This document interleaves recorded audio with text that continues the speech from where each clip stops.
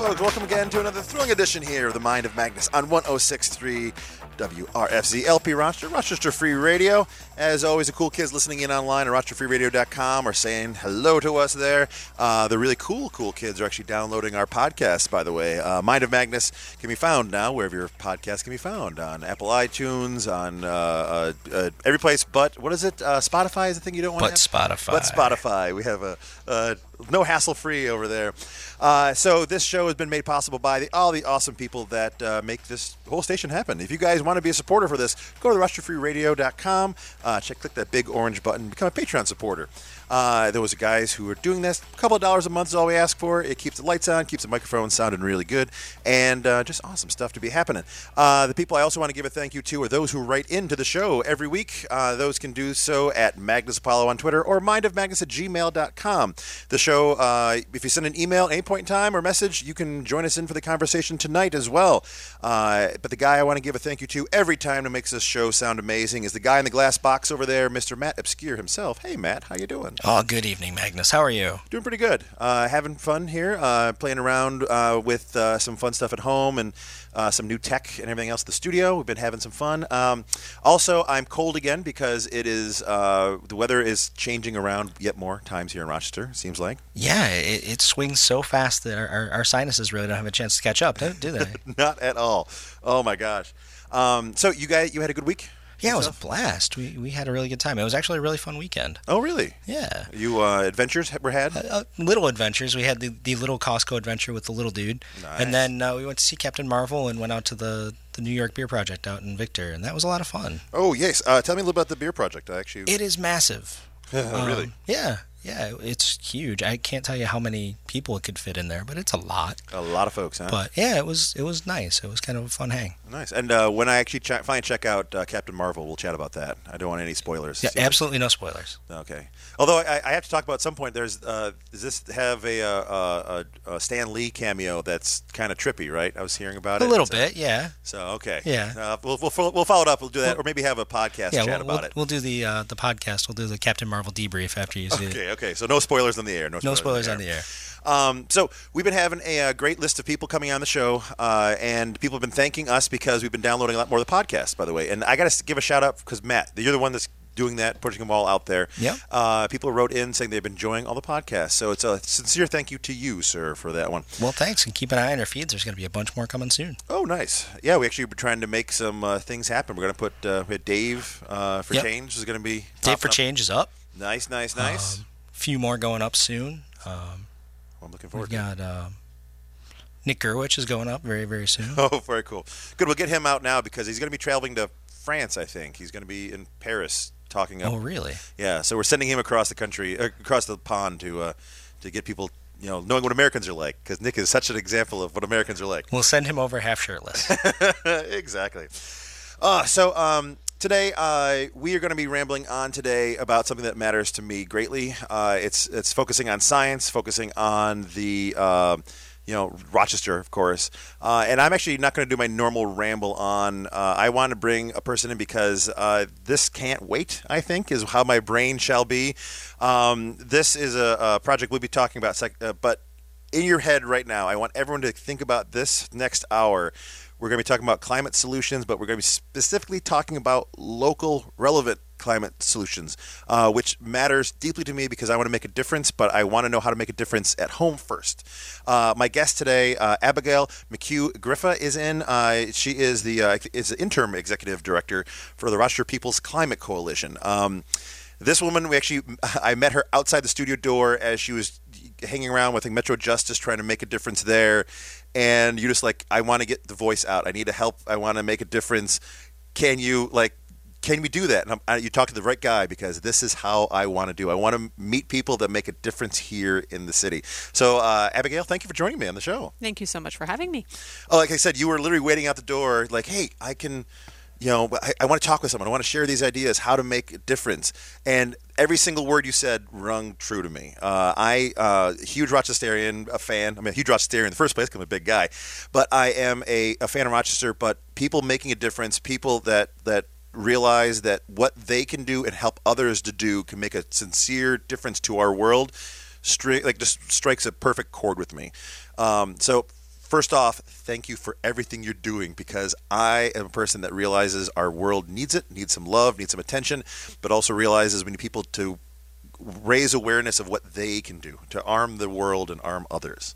So I was going to hit the ground running. Thank you for being here. And so Rochester's People's Climate Coalition. Can we start off with this? What is this magical thing? Okay, so it's an organization of organizations, right? Nice. You cannot be a member as an individual, though we'll gladly have you on as a supporter or volunteer. But, we have a wide range of member organizations, everywhere from businesses to a lot of faith groups, nonprofits of all sorts, of course, a lot of environmental groups. And really, we're unified around the mission of keeping Rochester cool, right? So, and I love that tagline. and we mean that on. It's funny because some people hate it, but I love it. I love it too. I think it's perfect. It's fitting, and we are, of course, literally talking about global temperatures and our temperatures here in Rochester. But more than that, it's the way of life here in Rochester. We want Rochester to thrive, and we genuinely and sincerely believe that by implementing effective climate solutions, we can achieve a better quality of life for people right here today. Oh, that's a noble effort, and it sounds like you have, from the people I've interacted with, and actually happened to mention that you were going to be on the show. It sounds like the what's this RPCC, I guess is the term for it, is really making some news and strides involved in this. I mean, it seems like it's doing really well. And how long has this coalition been kind of together? What's the pull? So RPCC came to be in 2014, about summer of 2014, when representatives from, I think it was 7 mostly environmentally focused organizations came together to organize 2 buses to go to New York City for the first People's Climate March. Gotcha. I don't know if you heard of the People's Climate March in New York City. Yeah. It was a real galvanizing event, sort of for our movement nationally, but certainly here in Rochester, it just did so much to bring us together and unify us.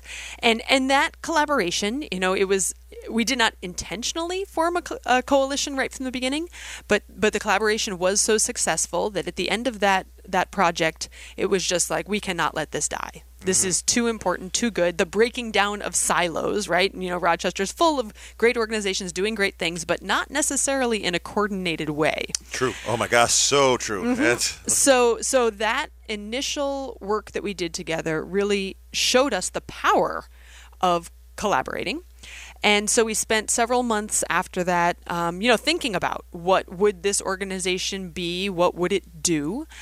It was interesting because I just the other day was kind of looking back on some documents from those very first months, and was honestly impressed with us that we kind of, our vision right from the beginning of really being about organizational, developing organizational leadership and focusing on systems level solutions and that coordination of collaboration right from the very beginning was what RPCC was about and has continued to be about. I think, of course, we've evolved a great deal since then and are learning all the time, getting hopefully better at what we do. And I think I can I can fairly say that better at what we do. So, yeah. But we've still got a long way to go in terms of the scope of the climate crisis and the solutions that we need to implement.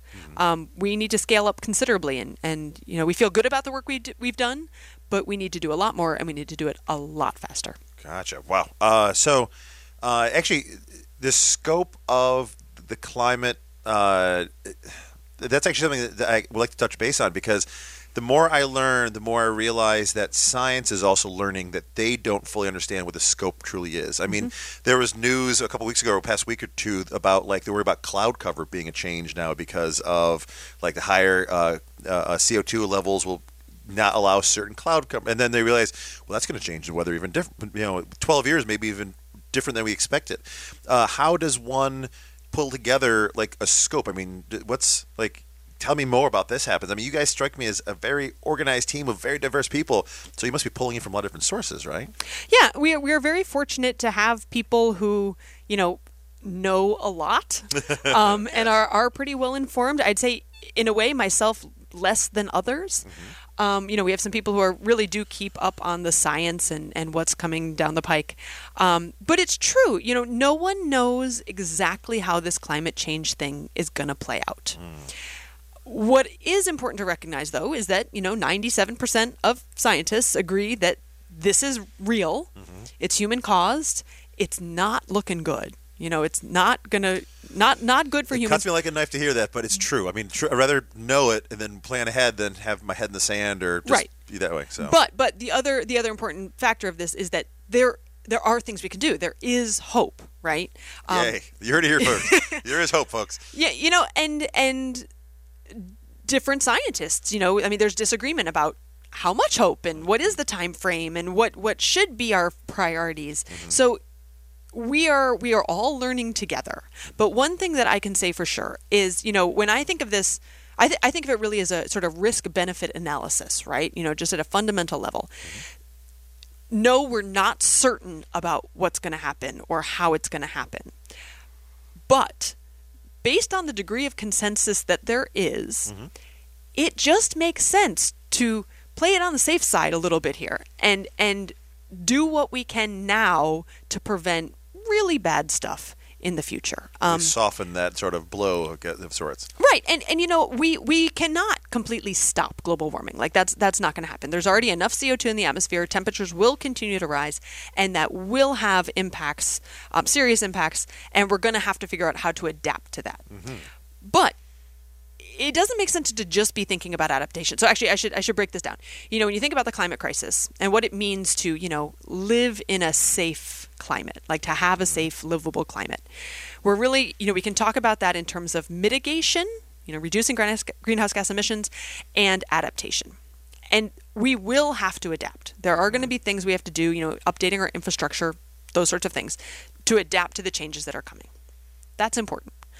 But we don't know what we're adapting to until we get this mitigation piece kind of under control, right? Like, Gotcha. We continue to spew greenhouse gases into the atmosphere, and until we can, stabilize that, it's just this moving target in terms of how severe will the impacts be. So as an organization, we've made the decision to really focus on the mitigation side of things. And even within that, there's a number of different ways that you can go about that. For us, it's important to think about, on a local level, what we can do. Where are our emissions coming from as a region? People talk about coal a lot. And yes, nationally, globally, we need to be thinking about coal and shutting down, coal-fired power plants. In Rochester, we don't actually really have to think about that at all. So a moot point in this area. It's basically a moot point in this area. Gotcha. Not that we shouldn't support national or global efforts, but that's not what our problem is here. Yes. So it's important to know where our emissions are coming from, because then we can think about how do we reduce them. True. So and now question to be asked is, so where is our emissions coming from? Okay, so primarily our buildings, the heating of our buildings is big. And transportation. Those are our two biggest ones. And, the city of Rochester did created a climate action plan a few years ago. From our perspective, it isn't quite bold enough in terms of the time frame and the emissions reductions targets that it set. But it's great that there is a plan in place. A lot of the recommended actions in that are, significant, and we need to be moving forward on that. But they did do a greenhouse gas inventory that shows where our emissions are coming from. And so we've really structured our work to reflect that. Which is great. I mean, that's the way you should be doing it. I guess a collection of talented, smart people would be doing this sort of thing. So kudos. Now, so you're seeing these sort of local actions, areas to be targeted. Out of curiosity, is Rochester doing well for setting these actions up? Are we kind of hopefully ahead of the curve of figuring out where to be looking at? Would it be a similar size city be doing something similar? Are there other cities doing this as well, hopefully in the world? There's we're maybe in the middle of the road somewhere. Okay. I don't think we get to pat ourselves on the back too much. Okay, I wasn't sure. We've got a lot of room for improvement. Gotcha. And that's not just, that's not an issue just of city government. There are people here in the city of Rochester really that are working hard, doing wonderful, wonderful work. But, a lot of our state level policies are pretty messed up. And of course, federal policies that aren't helping us.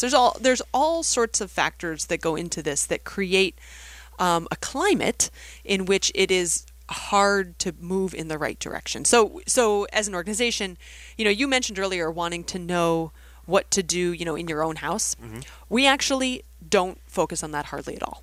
Gotcha. Because individuals, we don't want to discourage you from, being more eco-friendly in your life and reducing your personal carbon footprint. But we need systems level change. Like, I mean, there's already plenty of people. You can a zillion YouTubers telling you what to do to make your home better, but we need to target the real ones making the most difference in this climate. You're saying, I get you. Yeah, and even you're thinking about things like turning off your lights, recycling. Those are sort of where people's brains go automatically, and those are. I mean, I'm not telling anyone to stop doing them, but relatively speaking, not very impactful. Gotcha. Right. So we need to be educating people about, as they do try to take steps in their daily lives, what are the important things they can do? What should they be prioritizing? There you go. But then also thinking about what are the policies and programs that can support that and make it easier for people to do those things. Gotcha. So we have this gives me a lot of hope. Actually, I'm glad because I always feel like there's this. Either people are telling me to do the microcosm of what you should do to fix things, which seems kind of falls on a already doing it sort of idea, or there's these macro where I'm just not even a cog in a machine. I'm so far removed that I can't even help it. It puts me in this sense of I can't do a thing. Lost in this sea of confusion. So you're saying that that you can Rochester local people. There's local relevant ideas to help this sort of bigger scheme, bigger concept, bigger things be done. Is there any? Can you give us little tips here? I mean, I'd love to hear it. Yeah. So one of the beauties, I suppose, of this issue, there's not too much to be like. Yeah, I didn't expect to hear the word beauties in this one. But like if there's something to be positive about, it's that since it does impact our lives in so many ways, and it touches our lives in so many ways, that means there are so many ways that you can make a difference, right? Nice. So for one person, eating less meat, that is, in your personal life, something impactful you can do, and kind of, be spreading the word about, why veganism is a climate solution, right? Mm-hmm. But for someone else, maybe for family tradition reasons, cultural reasons, whatever, dietary restriction reasons, maybe that's not practical. But maybe they can think about, improving the energy efficiency of their home. Or maybe they can be the person who's calling Governor Cuomo every day and saying, Governor Cuomo, why are we still subsidizing the natural gas industry? And so no one person or one organization can possibly hit all of these different levers that we need to be working on. And that's why the coalition model is critical, right? Mm-hmm. Each of our organizations has a role to play in this movement, just like each individual has a role to play in this movement. So, maybe there's someone who doesn't have a lot of time to give, but they have a lot of money. Well, guess what? Making a donation, that's a meaningful that goes a long way. It does. Yeah. And I don't think people necessarily even appreciate that. Mm-hmm. But financial support, that's important, but maybe somebody has no money to give. There's also tons of ways that they can make a positive difference.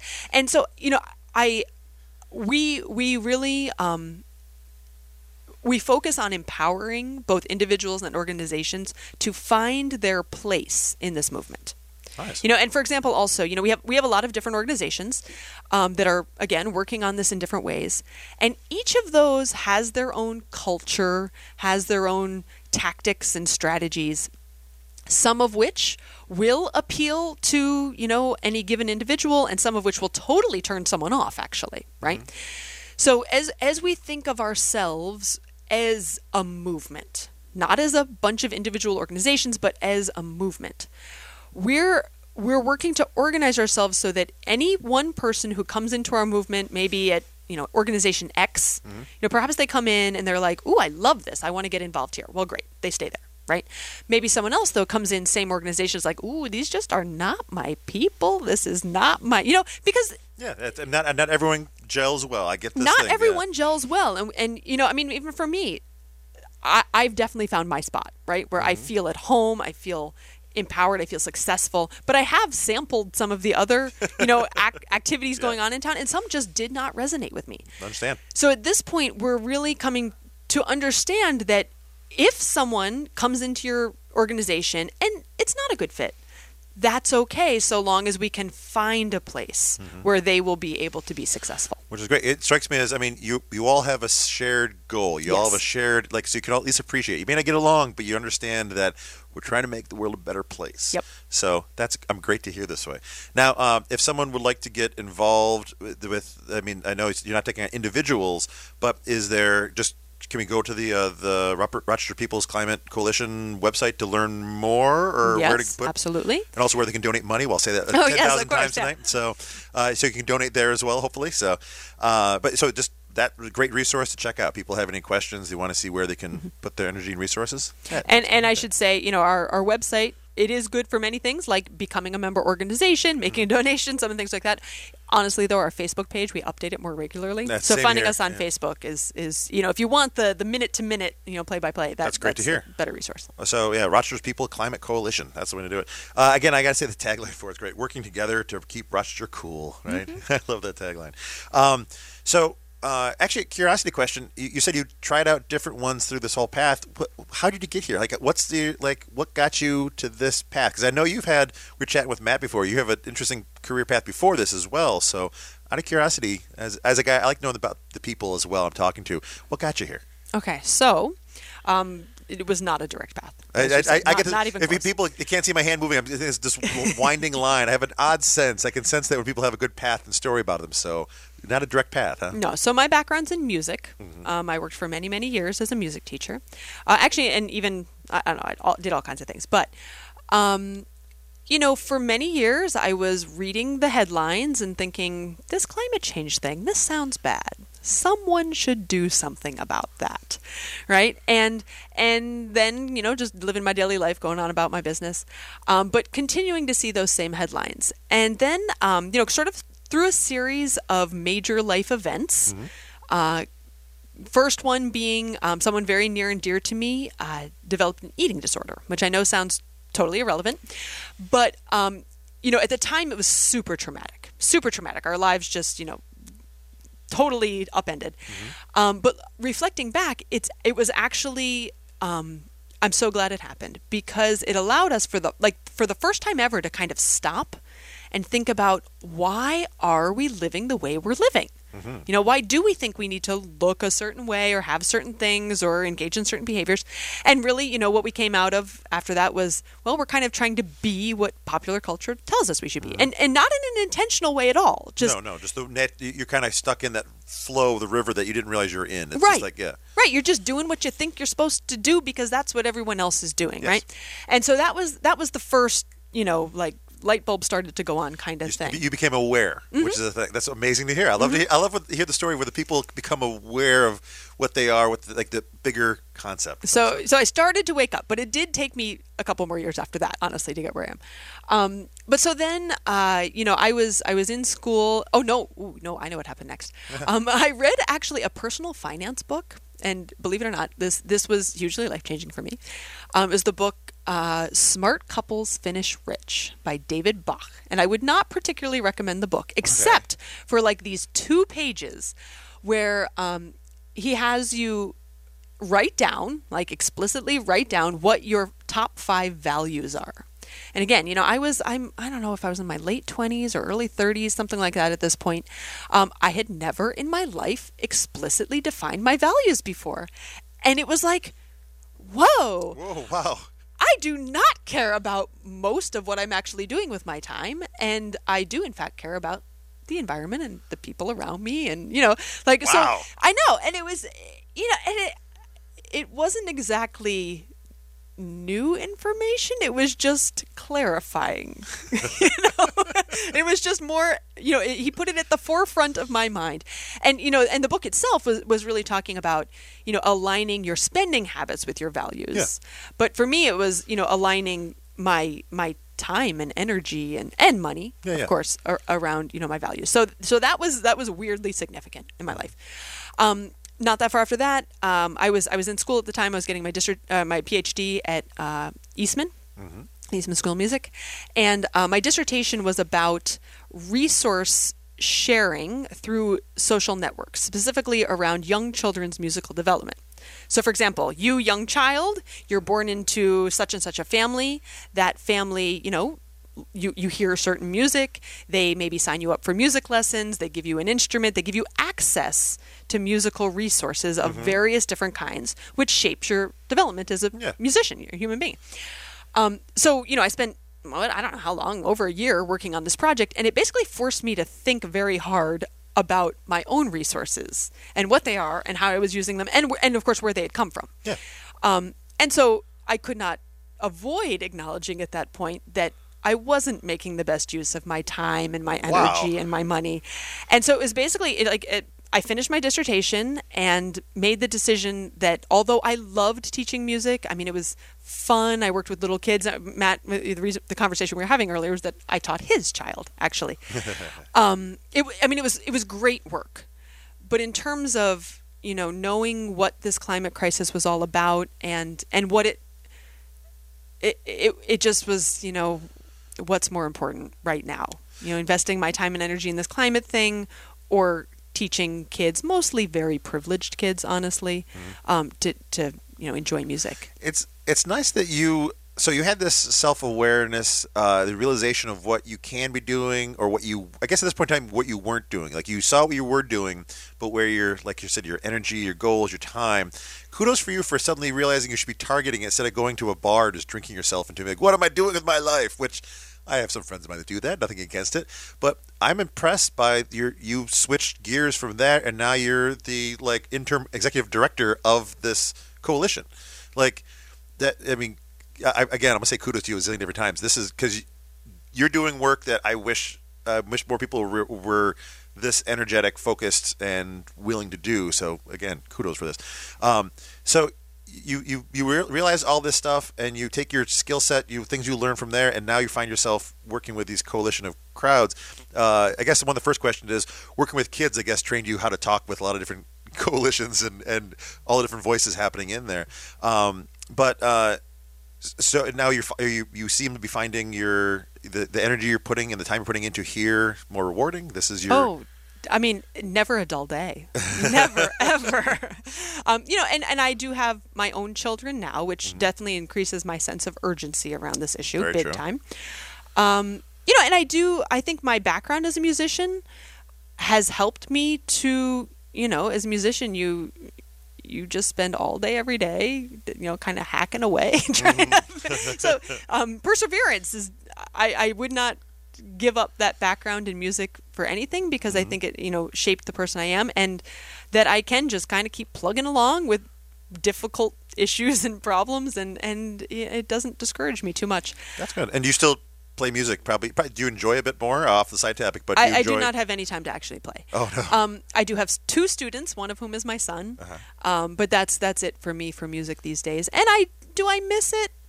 Yes and no. It's kind of, after dedicating that many years of my life, that intensely to music, doing something else is actually kind of refreshing Nice. too, I'm learning so much. I am learning so much every day. And I started off as a volunteer like everybody else for the first, I guess, about 4 years of RPCC's existence. We were an all-volunteer organization.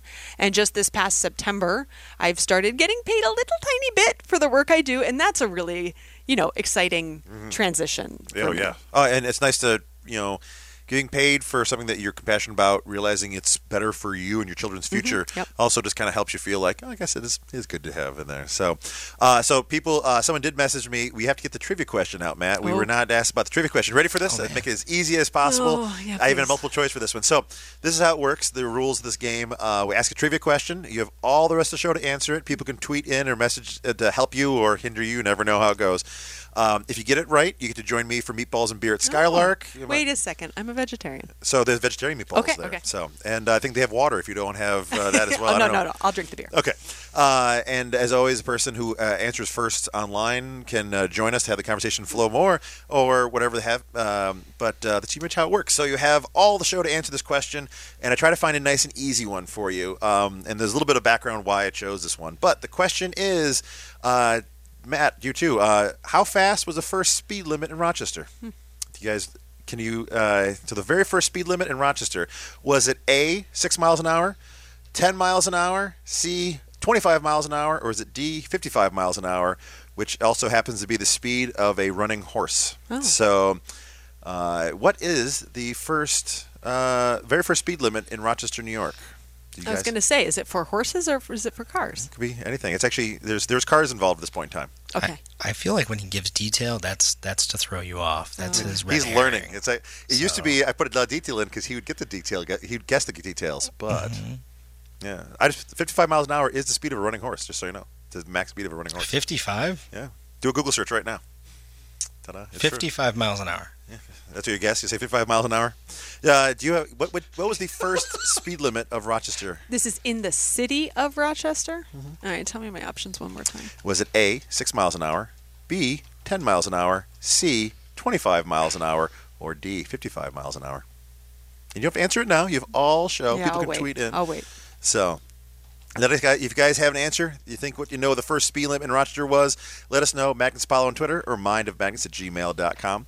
You can even send a tweet to Matt Obscure in there. He's wants some tweets, by the way. That's People right. message me and they don't message Matt. So Also, 55 miles an hour is going to be our red herring, I believe. you think so? Because the second you Google horse top speed, Uh-huh. you get a picture of a horse with 55 miles an hour, plain as day. So I feel like Thinking I could be doing a multiple red herring on you now. I could be like distractionary, doing this sort of trick. it's part trivia, part mind game. I think. Now, wait a second. If you're sitting there in front of a computer, why don't you just look up what the first speed limit in Rochester we're was? trying to do this. I have some kind of integrity here, Abby. I mean, I'm not just going to Google it. Yeah, I always ask most of my the guests and people listening in, trying to Google it. I want people to test their mind out, and people actually been writing in with a real answer. So we have tonight's show, and then we have a rebroadcast Friday morning's drive time. And certain people, there's been a guy not last week, a couple weeks ago, whenever the last trivia one, messaged, and he's been getting it right every time. And I'm drawing a blank on his name right now. I was going to give him a shout out tonight, and I forgot. But we have a very smart guy driving in at 7 in the morning that knows all of the trivia answers. So. Or is he also listening on Monday night? Oh, that's it. That could be. You never know how that Or works. sending us the questions under a pseudonym. Could be. Never know. So, yeah, if you guys know the answer, what the first speed limit was here in Rochester, let us know. So, but back to Abigail. So we want to talk about, we have some things we want to talk about here in Rochester as well. There was the Sustainable Home Rochester program. Is that what? Tell us a little bit more about this. Okay, so that's a collaboration between the City of Rochester, Pathstone, and Rochester People's Climate Coalition, focused on educating the community about clean heating and cooling technologies. So, I'll give you a little quiz. What's a heat pump? I like to, let's see, a heat pump. I was going to try a kind of goofy answer, but I can't do as good as Matt. Leave those to the professionals. Yeah, exactly. Leave it to you in that little glass box. So a heat pump. I do not know what a heat pump is. Okay, and you are in the majority there, and that's the problem. That is the problem, is that nobody knows what they are. It is a better way to heat and cool your home, right, that does not require burning fossil fuels.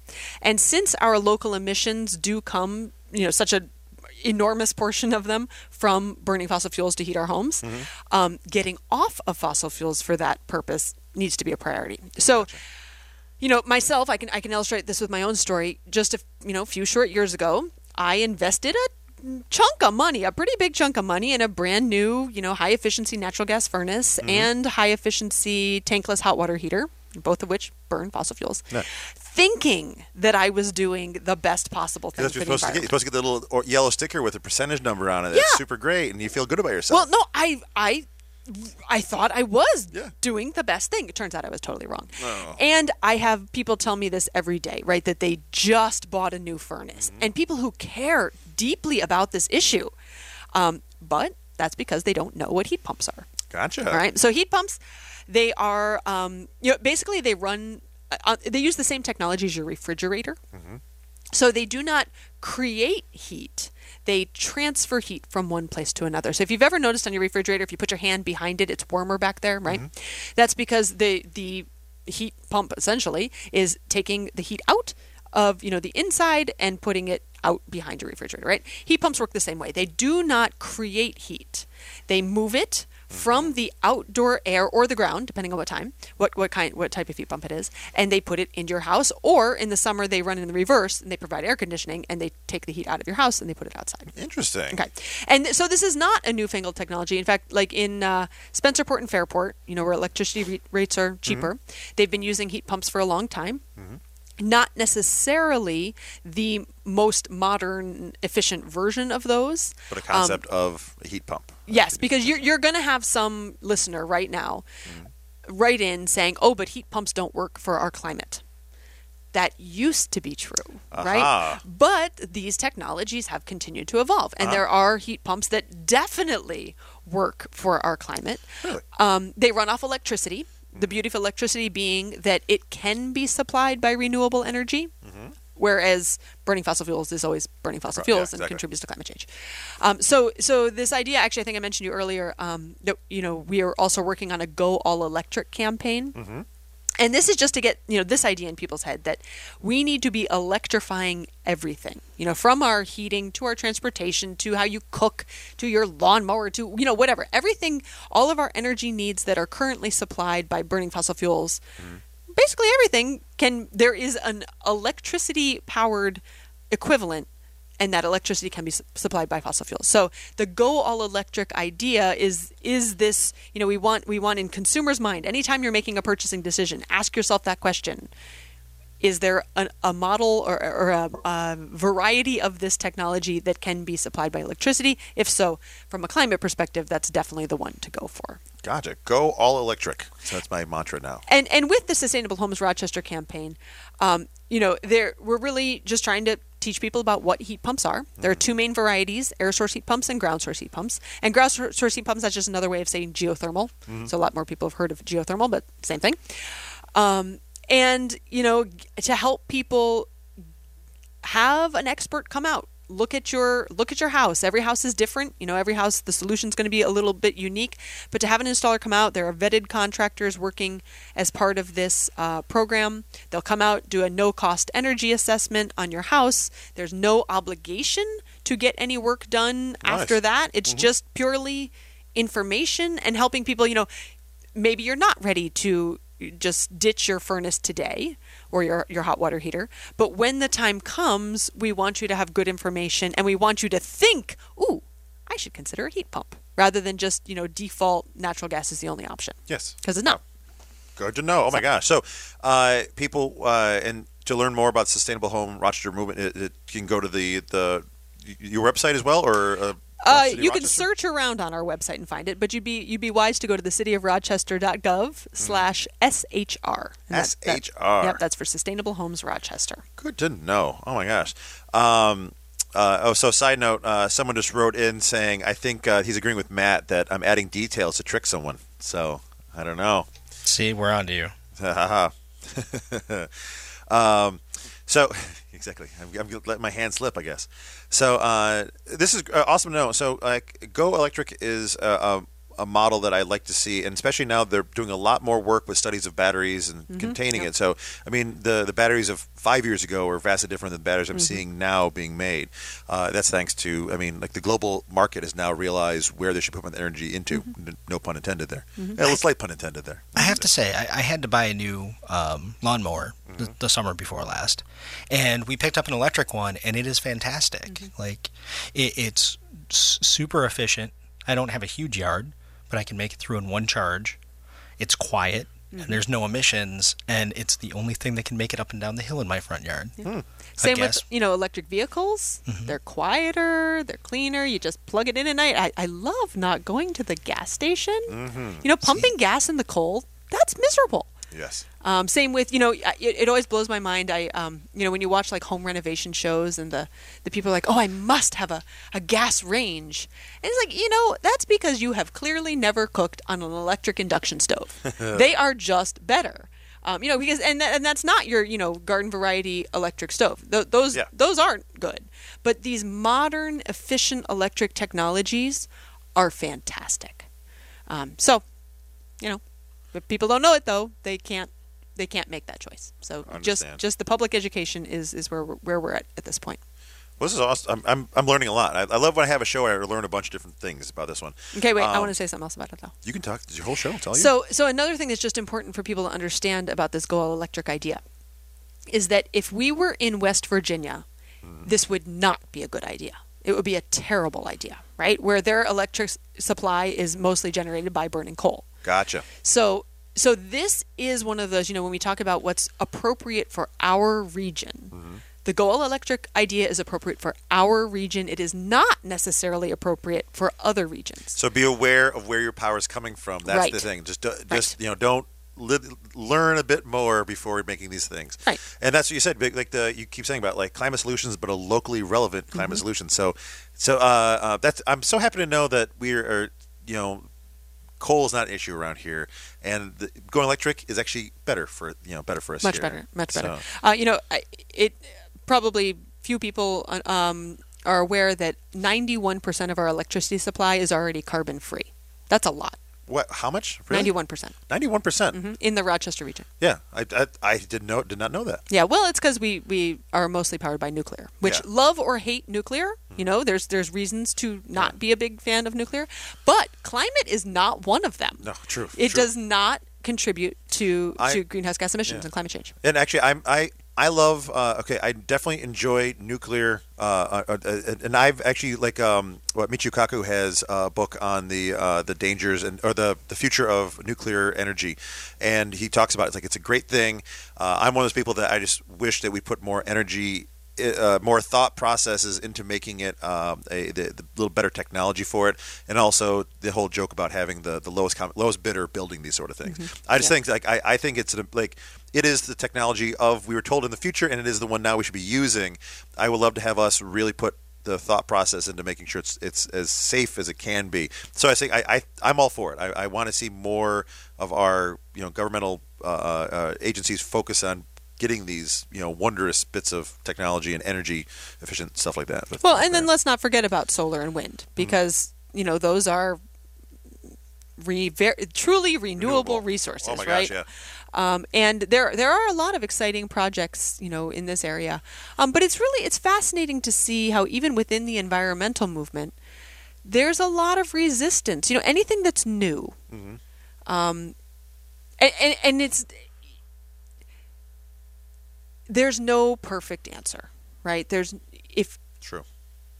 Nothing comes without some degree of consequences. So, for example, with wind, there are a lot of people who are concerned about bird and bat deaths, right? I've heard this. And the reality is that there are bird and bat deaths associated with wind power. Now, that said, there are less bird and bat deaths associated with wind power than with household cats. Like if we're really concerned about birds and bats, we need to get rid of all our cats. Yes. And then also the impacts of climate change on birds and bats are not good. So if we don't fix this climate change thing, yeah, they're gonna be all gone versus a handful of ones taken Right. out. But I mean, aren't they? They already slowed down the speed of windmills or those wind turbines because of that. They've already have a governor on it to keep it slow, to help stop the those sort of deaths, right? There are a lot of different strategies that can be used to mitigate the bird and bat deaths. And I feel good about where things are headed in terms of prioritizing that and making sure that we are being mindful. We don't want these unattended consequences. But we cannot let the fear of these things just stop progress toward making the switch to renewables, because then we've got really larger challenges that. Very true, very very true to have. Actually, we had. I remember there was a bunch of people that were protesting the big turbines going down in the Southern Tier, just past like Spring Water and all those hills down there. And the reason was because of aesthetics. They just didn't want to have these giant things. And I can't argue that, except for the sense that they should, once they're up, they're just there. You can see them. And I love that once that happened, everyone's always like, oh, okay, they weren't that bad. They're actually kind of beautiful, I think. Exactly. But It became a I guess I'm destination. biased. I always look forward to when I see them. I find it makes me feel like I'm in the future when I see those sort of things, because those are what, in my childhood, reading those books, there's always the solar panels, there's always reclamation, there was the wave reclamation ones and stories, and I think that it makes me happy to see them. Just it seems like that's progress. That's humans harnessing a planet that's not burning. There's not this giant, a cold cloud of dust above stuff. So I'm happy to see it myself. But again, it's amazing to see what goes into those. Also, I had no idea the size of those things too until you walk up to it. You're like, it just keeps getting bigger and bigger, and you realize, wow, this is a stunning large device here. So we have so go all electric. Is there any other fun things we should be aware of coming up? There was someone's visit you were chatting about before the thing. We have a person you're looking forward to? Yes, I am looking forward to it. Okay, so we'll be excited too. You seem to be very excited and energetic, so it translates over to here. I'm already excited now. So a real priority for us is building a climate movement that is inclusive, right? We are an explicitly nonpartisan organization.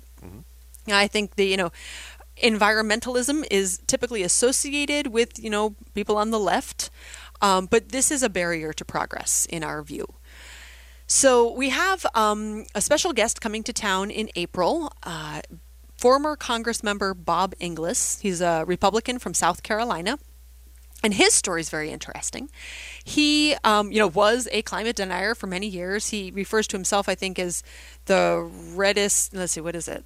The biggest conservative in the reddest district in the reddest state, something like that. Okay. Anyway, so he was hardcore climate denier.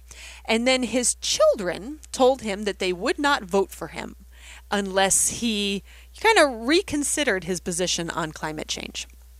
So he, did his research. He talked to a bunch of scientists. He traveled to Antarctica.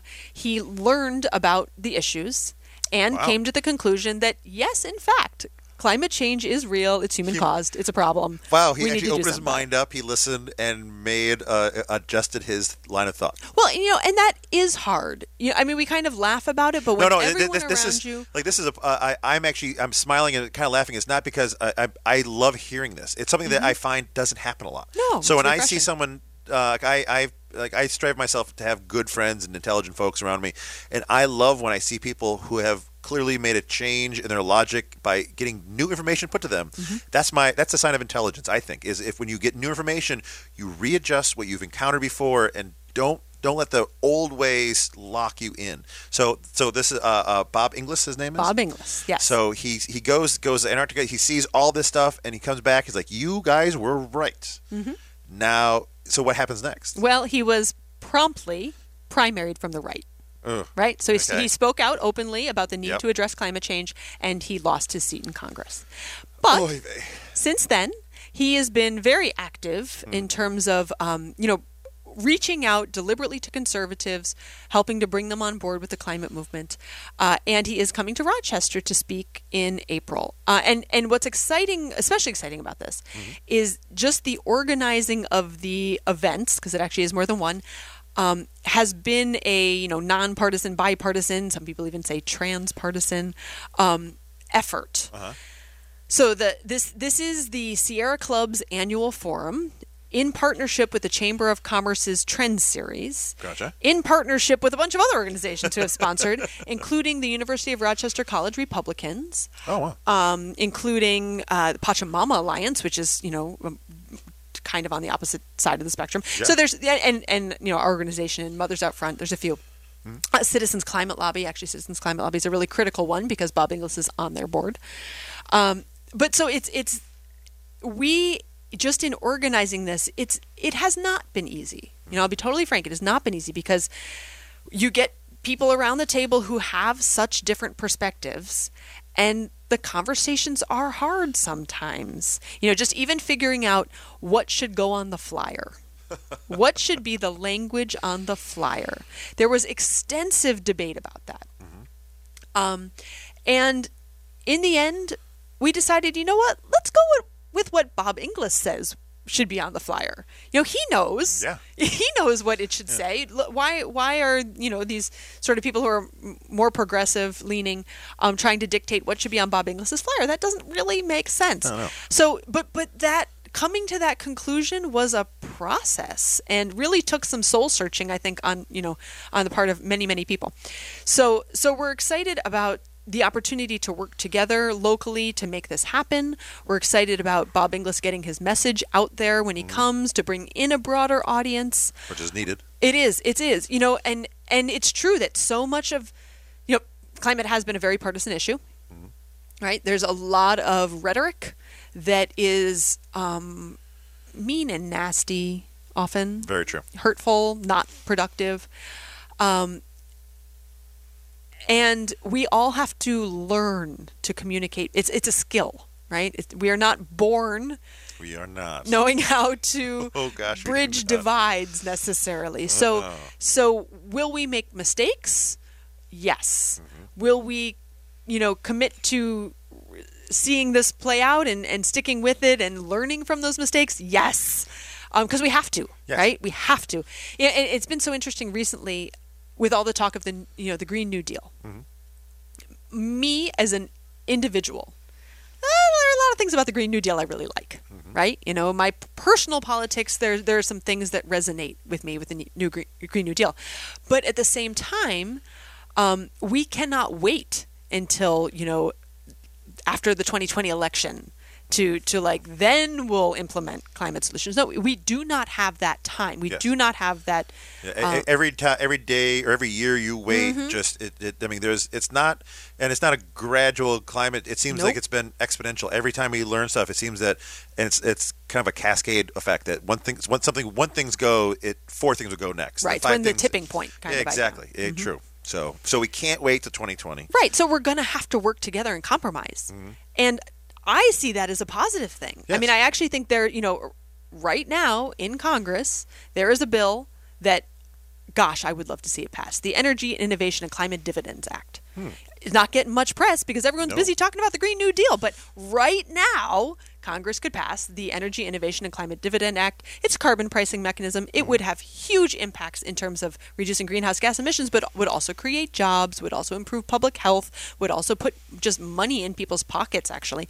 There's a lot to love about it, but people don't know. Right. And the idea of compromise, that there could be a bipartisan solution that Oh no. that's just like almost a foreign concept these days. And that's not, we got to stop this. We have to stop this. As you said at the beginning of it, the power of collaboration, right? Yep. And it'd be interesting. Bob Inglis, so I'd love to hear him. So when is this happening? April? So or it's April 17th is the keynote event. It's going to be at the convention center. Nice. I think, go to the Chamber of Commerce's website. It's probably the best place to get, or actually, our website. Registration is open now. It's free. It's a free event. There's a suggested donation of $10, but don't let that hold you back. Come for free if you want to come for free. And please invite, your friends from diverse perspectives. Good. Because it really, this cannot be just preaching to the choir kind of event. Yeah, nothing gets happen when it happens. Nope. You don't get farther ahead with a lot of high fives. You need to have people that discussion. I actually tell people now, if you can't support us, like even the radio station or the show, tweet us out, message, get the word out, and that's what I'll like a lot of the guests will have on. Don't if you can't, I wanted to put $5 to the person. Awesome if you can. If you can't. Nothing against it. Listen to their take. Listen to what they're saying. Share that to people that you think need to hear it. That's what. Yep. Like this one here. I'm asking anyone when this gets to the podcast, we're going to share it a bunch of different places out as well because I want this message to be found. All these great websites to be found here. But the power of collaborating, and I can't wait to hear because Bob Inglis sounds like he knows what his argument was before, and now in order for him to understand how the world is now, he had to address all those concerns in his own head. So he's already been on both sides of this issue here. It'd be great to hear. Oh my gosh! So you can check out the Rochester People's Climate Coalition website to learn more about that. I'm gonna give a couple other just URLs out right now, so make sure don't forget. But we had someone asked me before about the City of Rochester one. It was easy to remember: cityofrochester.gov/SHR. Right? Was that the Sustainable Homes? But is there anything else? I know we're coming up in the last bit of the show. Time flew already. It's pretty crazy. Any other topics we should touch base on for the last couple minutes of the show? I think climate change is an issue. Let's be frank, it's scary, right? But for me, the best antidote to depression is taking action. Feeling like you are part of the solution. And again, as we mentioned earlier, there's a lot of different ways to take action on climate. There is, without a doubt, for every individual, something you can do to making a meaningful difference on this issue. I'd say most people do start out thinking about in their personal lives what are the changes they can make. Whether it's something like driving less, or switching out their furnace for a heat pump, or eating less meat, or flying less. I mean, there's tons of those kind of personal changes we can make. But don't stop there. right? We need to be thinking bigger. We need to be thinking systems level solutions. So don't let yourself be placated by those little like check marks. I did this, my to-do list. Keep going. Just keep on going. You know, and because you're going to feel good about it. It's that question of aligning your values with your actions, right? And no one wants to be part of, climate desolation. That doesn't feel good. No, I can imagine not. And again, this doesn't have to be. I think people worry that this is going to ruin the economy, or they're going to have to be cold in their houses, and they can't have heat, they can't have whatever, so, things like that. That's not what we're talking about. No, not at all. We can continue to all lead good, happy, productive lives and address climate change at the same time. In fact, there's a lot of co-benefits. For example, the Go All Electric campaign, a lot of positive impacts on human health we could talk about, a lot of ways we can think about reducing poverty in Rochester as part of this effort. So even if, climate change may seem far off in the future, there's things we can do right now today that will improve life right now today. Oh, that's amazing. So again, taking action, finding ways to take action, getting involved in a local organization if you're not quite sure, what path to take. There's a lot of great organizations doing good work. Most of them are members of RPCC. Nice. So check us out. Yeah. Check out the RPCC website, Rochester People Climate Coalition. See what groups are working there. One of them must speak to you, I imagine. Yep. So check them out there. My guest today has been Abigail McHugh-Greffa. Thank you for being on. This has been a great conversation. I feel better. I'm still worried, still scared. Yep, me too. Which is, but I definitely love this concept. Climate solutions, local ways to make a difference here, locally relevant concepts. So if people have any other questions, just check out the website. Again, I want to give out cityofrochester.gov /SHR is the one in there. We'll be sharing links on our social media pages as well for this. But Abigail, thank you for being on the show. Thank you so much for having me. And I just got to give a thank you to everyone else who's been listening in. If you have any questions for the show, let us know. If you have any questions or anything that we talked about here, message us, Magnus Apollo on Twitter, mindofmags@gmail.com. We'll send any links along to make a better future for us. And remember, the tagline for that, working together to keep Rochester cool. I love that. We're going to do this on here. Matt, you had fun in there in the glass box? Sure did. You want to give us our house cleaning tips? Sure. We opened with Yacht Paradise Engineering off the album Shangri-La. Thank you to Yacht. Right here is Manic Street Preachers, Dreaming a City. And 25 miles an hour. Nope. The answer today. So you got a final answer for the? You just said no to 25, so I won't say that. Okay. I think it's either 10 or 6. Well, those are the only two answers left. So the first, the speed limit in Rochester, the very first one was, drum roll, 6 miles per hour. Okay. Yeah, actually it was cars. They couldn't only get that. I'm so sad it wasn't a single nickel on the dime. Nope, wasn't at all. So thanks again for folks for listening in. Find us next week for other fun guests we're having on. You guys can download our podcast wherever podcasts can be found. Do search for Mind of Magnus on there. But Matt, thank you for being in here. Thanks for making the show awesome. Thank you, Magnus. And Abigail, thank you for being on the show. We have a better future because people like you are doing cool things. So thank you so much. Oh, my gosh. So Rochester People's Climate Coalition, check them out. And we'll see you guys all next week.